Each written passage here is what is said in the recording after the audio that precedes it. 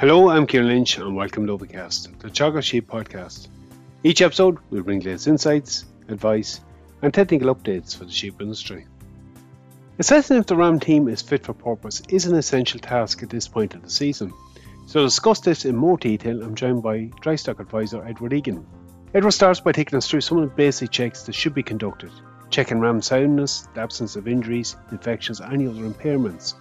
We discussed the implications of each of these on the ram's ability to function correctly and why the assessment needs to be made now.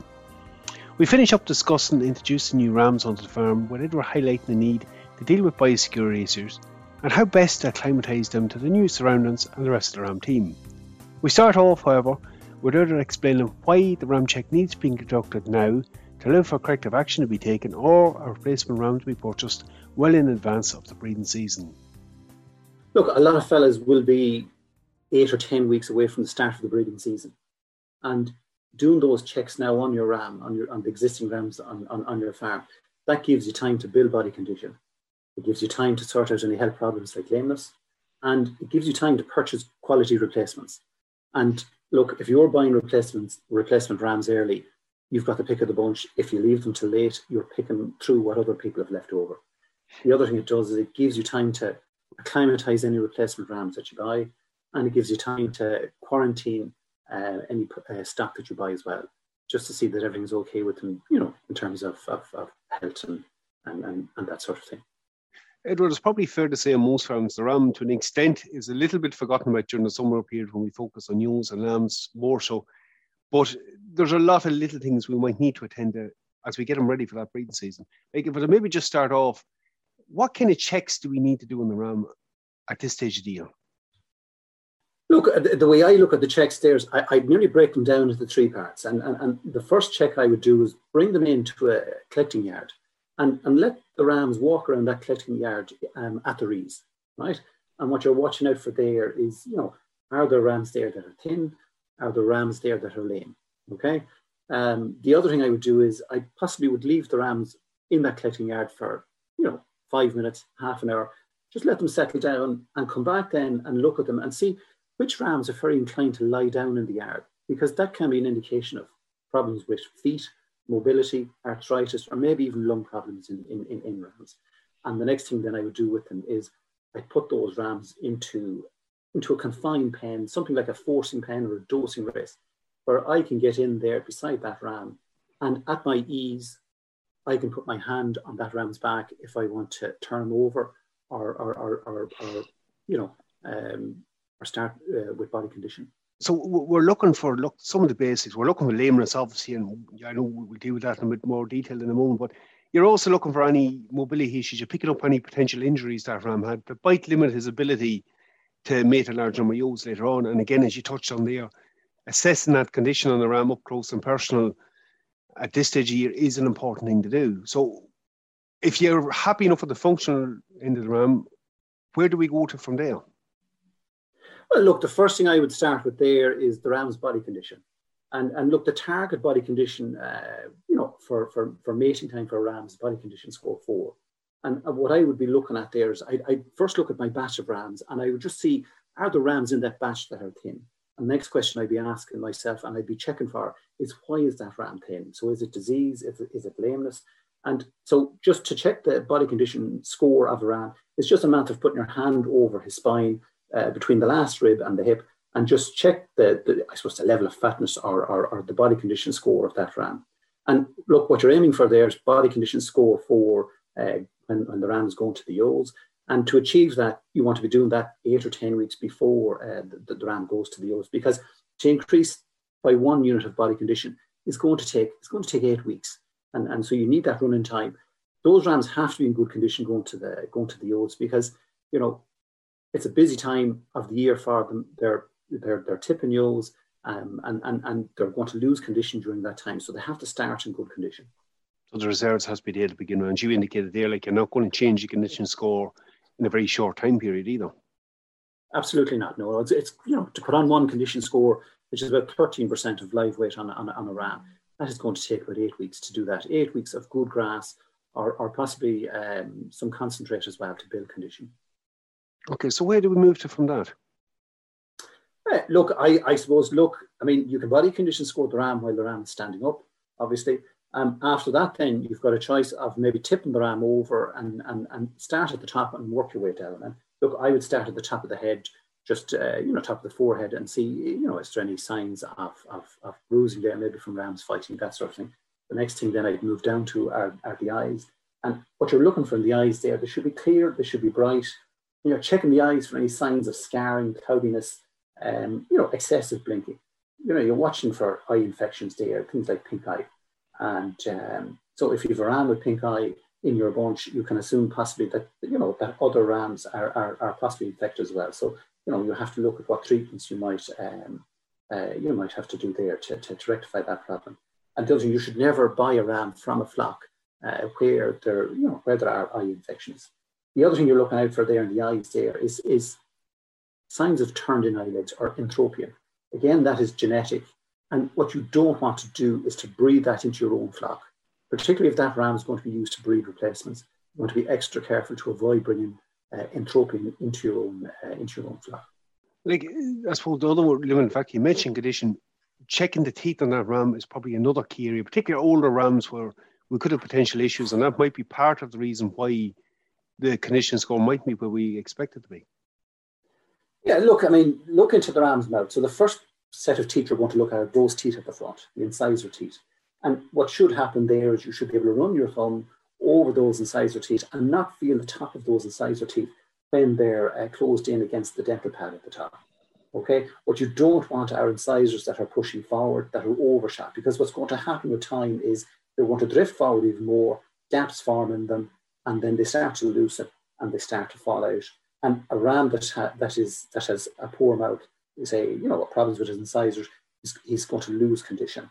I suppose the next thing I would look at then are the molar teeth, and they're the teeth at the side of the jaw.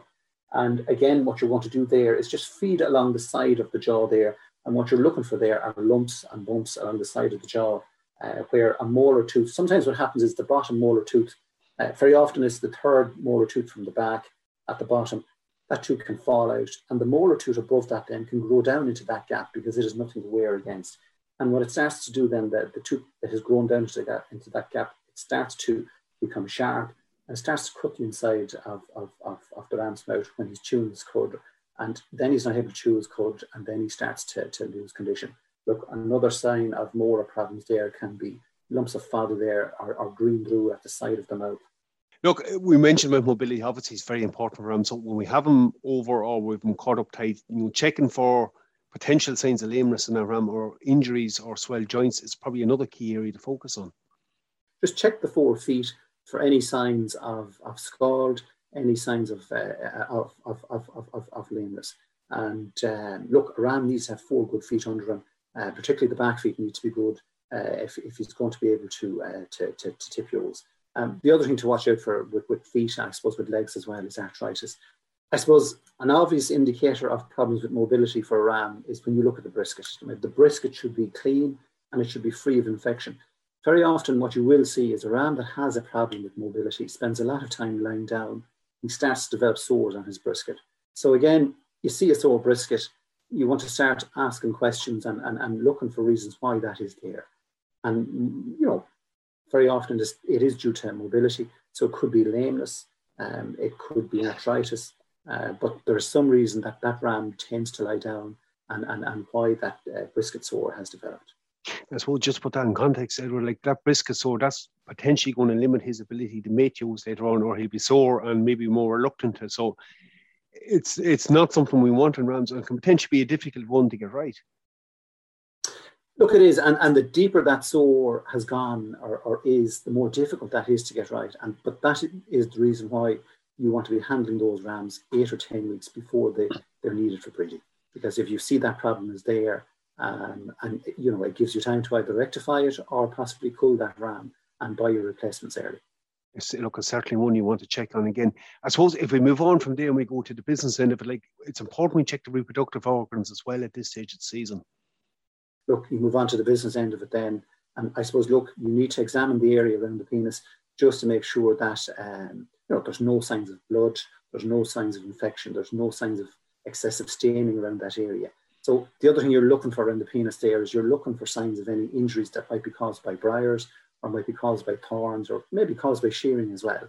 The other thing you can do is, there is a technique there for extending out the penis just to see that all the working parts are there and that they are free of infection. So, one of the things that you can see around the penis there sometimes is infections like ORF.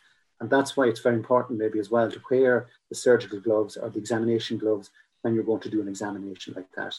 The next thing I'd move down to then is the testicles. Look, obviously there should be two of them there. They should be even in size and feel both testicles. And, they should be free of lumps. If there's lumps on the testicle, it's a sign of infection. And if there's infection there, that is going to affect fertility. The testicles, they should move up and down through the scrotum freely, okay? If they don't, again, that can be a sign of infection. The other thing, feel the testicles, they should have the same feel as a bicep in that they should be reasonably solid. And then, look, they should obviously, as I said earlier, move up and down freely within the scrotum. The other thing you're going to check there at the bottom of the testicles is the epididymis, and that is where the sperm is stored. That should have a rubbery feel. It shouldn't be excessively big. If it is, it could be a sign that there is infection. On the outer part of the scrotum then, look, what you want to see is a clean scrotum, a healthy clean scrotum that's free of infection. If there's an infection on the scrotum, again, that can affect the temperature of the testicles and can affect the fertility of the ram. And it's a good one to bring up there, Edward. Like, it's very important whether it be infection of scrotum, but even lameness and other infections, and that could potentially rise the temperature of ram, could affect fertility at this stage, even if we're using rams in October. Look, absolutely. I mean, look, the sperm that is produced today is stored for 6 or 8 weeks, and then it is used. And it's very important then that that any issues there that could potentially lead to an increase in body temperature, that those are addressed early on to avoid that problem. Some people think giving an antibiotic to a ram affects fertility. It doesn't. It's the body temperature, an increase in body temperature, running a fever. That is what affects the sperm production. So like treating promptly and treating correctly is vital. Look, I suppose, yes, Edward, when we do these checks, we have to make a decision. Is the ram suitable for mating? Should I maybe consider them as a spare for the year, or do I need to look for a replacement? And it really is vital, as you said at the start, that we do this at this stage of the season. Look, it is, because, look, if you do that now, you're 8 weeks, 10 weeks out from the start of the breeding season. And if you see that you're going to need to replace that ram, you can go and go to a sale or go to a breeder and look for a replacement ram early on. And when you go early to any of those sales or any of those breeders, you've got the pick of the bunch. You've got the pick of the best rams that are there available at the moment. But if you leave that for a number of weeks, then, gradually you're going to be left with rams that other people did not pick. And so you're going to be left with the lesser quality rams. And the other thing you do there is you give yourself less time then to acclimatize that ram to your system there. Look, a lot of rams are going to be in high levels of meal, and believe the farm that they're produced on. And possibly you might have to reduce them off that level of meal over a period of 2 or 3 weeks. The other thing you're going to have there is you're going to have your quarantine treatments when those rams come onto your farm. You might want to isolate that ram on your farm for maybe 3 weeks just to settle in and see if there is any sign of, lameness or things like even cod and that sort of thing. And if you want to give yourself time to monitor for those type of problems. No, it's an essential part of any flock out plan on the farm. But you mentioned acclimatizing the ram, Edward. It probably brings up another very relevant point for farmers at the moment. When new rams coming on the farm, getting them introduced and settled in with the other ram team, maybe less of an issue with ram lambs, but in the case maybe we're hoggers of that coming in, get them settled in with that panel that's going to work alongside. Any tips on that? Look, what you don't want is bring a ram home. You've invested money in him and time in that ram, selecting him, and you don't bring him home, get them injured. So, what I would do there is put those rams that are going to be going out as a team, put them into a shed where there's plenty of straw and small square bales of straw in the shed, maybe turned up on their side in such a way that the rams can walk around that shed. But what they cannot do is they cannot charge at one another. They can't build up speed to charge at one another and to injure one another. And what you'll find over a period of days then is those rams, most rams then will work out a pecking order between them, and that way then you reduce the amount of fighting and you reduce the risk of any injury to your ram. To get settled in, they get their own rank and sorted in a fairly short time. Yes. Look, there's plenty of things to consider, but again, I suppose the key thing there, Edward, is this is very timely and needs to be done really in the next week to 10 days. If you do those checks, now we're talking about early August, for a lot of people, that's 10 weeks before the ram's going to go out. You've got, you've got time to rectify any health problems like, lameness, or again, to then go out and buy your replacement rams early. Edward, great having you on today. Thanks very much for that information. Thanks, Kieran. Okay, we're going to finish up at this point. Again, it's a very timely action, should happen on farms at the moment. The check is that ram being fit for purpose. I have included a link to a short video which Edward produced last year that goes through the process in a bit more detail and might be a useful reference for anyone who wants to view it. That's in the description of the podcast. That's it for me for this episode. Again, for any updates from our sheep program, keep an eye on our Twitter page at Teagasc Sheep.